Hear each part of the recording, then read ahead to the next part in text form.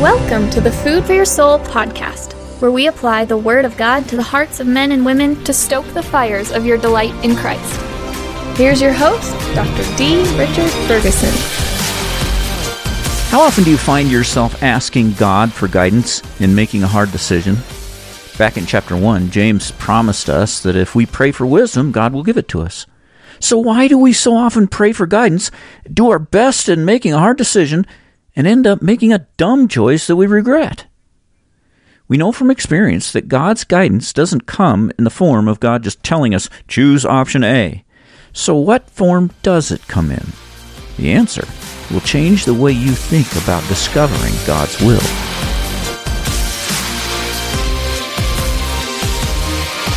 So we've been studying through the book of James. We left off last time in chapter 4, verse 6. We spent the whole time last time just on this verse. God opposes the proud, gives grace to the humble. That's that gravity of grace principle, where just as the rain falls down and always flows down to the lowest valleys, so it is with God's grace. It always flows down to the lowest hearts. God gives grace only to the humble. There's a reason why the humble people have so many graces in their lives, and the people with so many graces in their lives tend to be the most humble people. You see people, you think, man, why can't I have faith as strong as him? Or why can't I have self-control like she has? Or why can't I be a peacemaker like that person? Or why can't I delight in God like that guy does? And you find yourself saying, every time you find yourself saying that, isn't it true that the person you're pointing to is a humble person? I mean, 9 times out of 10. You say, why can't I have faith like him? The reason I can't have faith like him is because of my pride. It's because in an argument, I always have to win. In a conflict, I have to get my way. And so I forfeit the grace that could have been mine, that would have brought the flow of grace down into my life and given me strong faith, or given me self-control, or perseverance, or whatever virtue I'm lacking. But I refuse to let go of my pride, and so I can't get that grace that I need. The only way to get more grace from God is to be more humble. But that left us last week with the question, okay, so how do I become more humble? The one-word answer to that question is this: repentance. That's how you humble yourself, repentance. That's also the one-word answer to the question of how to deal with sin in your life. This is how we deal with sin. Repent. Repent. That's the one-word answer. But James isn't going to leave us with just one-word answer. I love this passage because it's so specific. He doesn't just tell us, repent, and then move on. He's going to spell it out. He's going to give us the need for repentance with 2 strong rebukes. Then he's going to show us with how to do it, exactly how to do it. No less than 10 different commands. Just in this short little passage, there's 10 commands on how repentance is done. And then on top of that, he's going to motivate us with 4 amazing promises. So 2 rebukes, 4 promises, 10 commands, a lot in here. This passage is the climax of this whole section. It started all the way back in chapter 3, verse 1. And it's been moving all the way. This is the climactic point. In fact, some scholars would argue this is the climax of the whole book. Throughout the book of James, he's pointing out all these sins, all these errors, do this, don't do that, all this stuff, and we've just been beaten black and blue in James, haven't we, sometimes? And now, we know all this problem, we've looked in the mirror, we've seen all this crud and everything, and now, finally, he's going to call us to repentance for all of that. This passage is absolutely priceless because it shows us how to deal with sin in your life in a way that will leave you clean in the sight of God. How to deal with sin in your life in a way that will leave you clean in your own conscience, so that you're not pressed with guilt. And it'll show you how to deal with sin in such a way that will make you much stronger so that you can resist sin in the future. And that's going to give you greater intimacy with God. This is the passage that'll show us how to do all of that.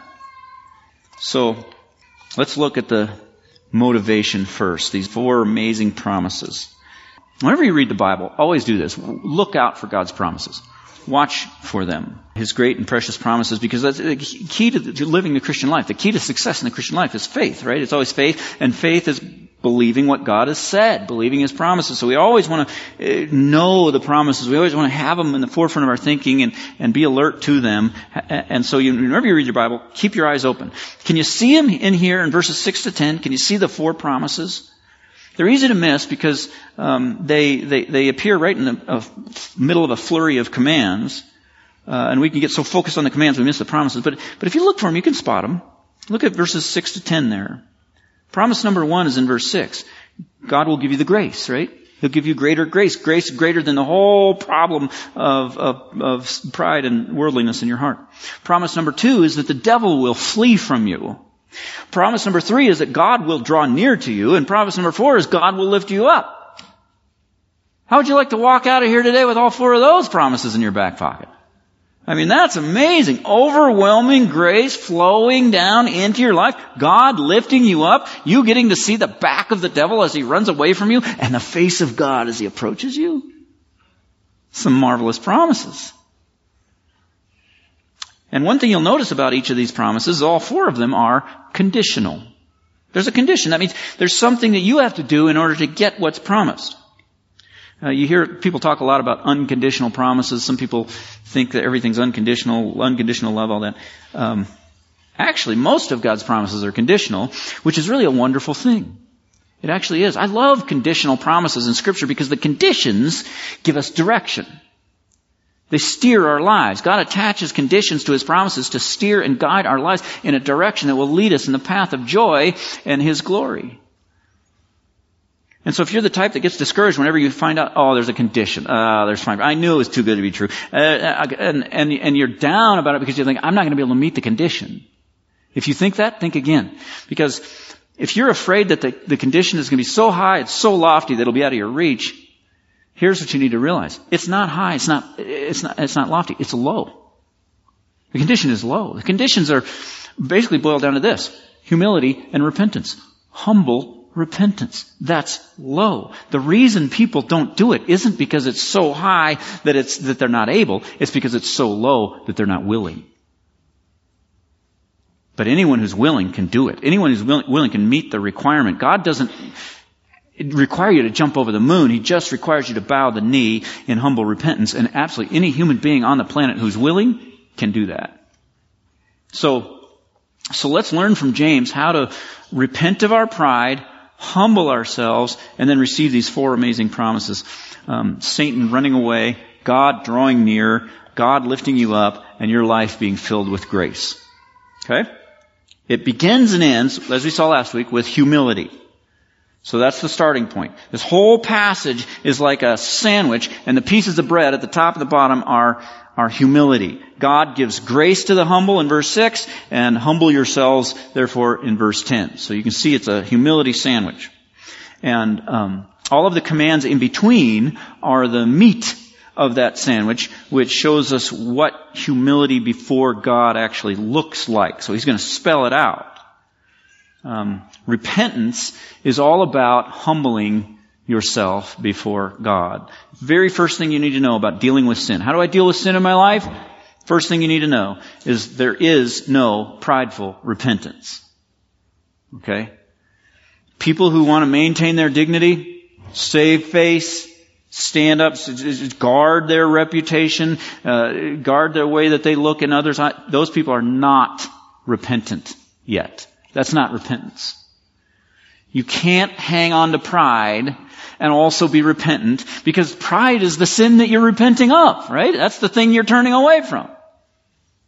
We saw that last week. Pride's the whole problem. And so if there's going to be any repentance, a humble, submissive posture before God has to characterize every single element of that repentance. How many times have you asked God for direction in your life? You face hard decisions and say, God, give me wisdom. Guide me. Show me which way you want me to go.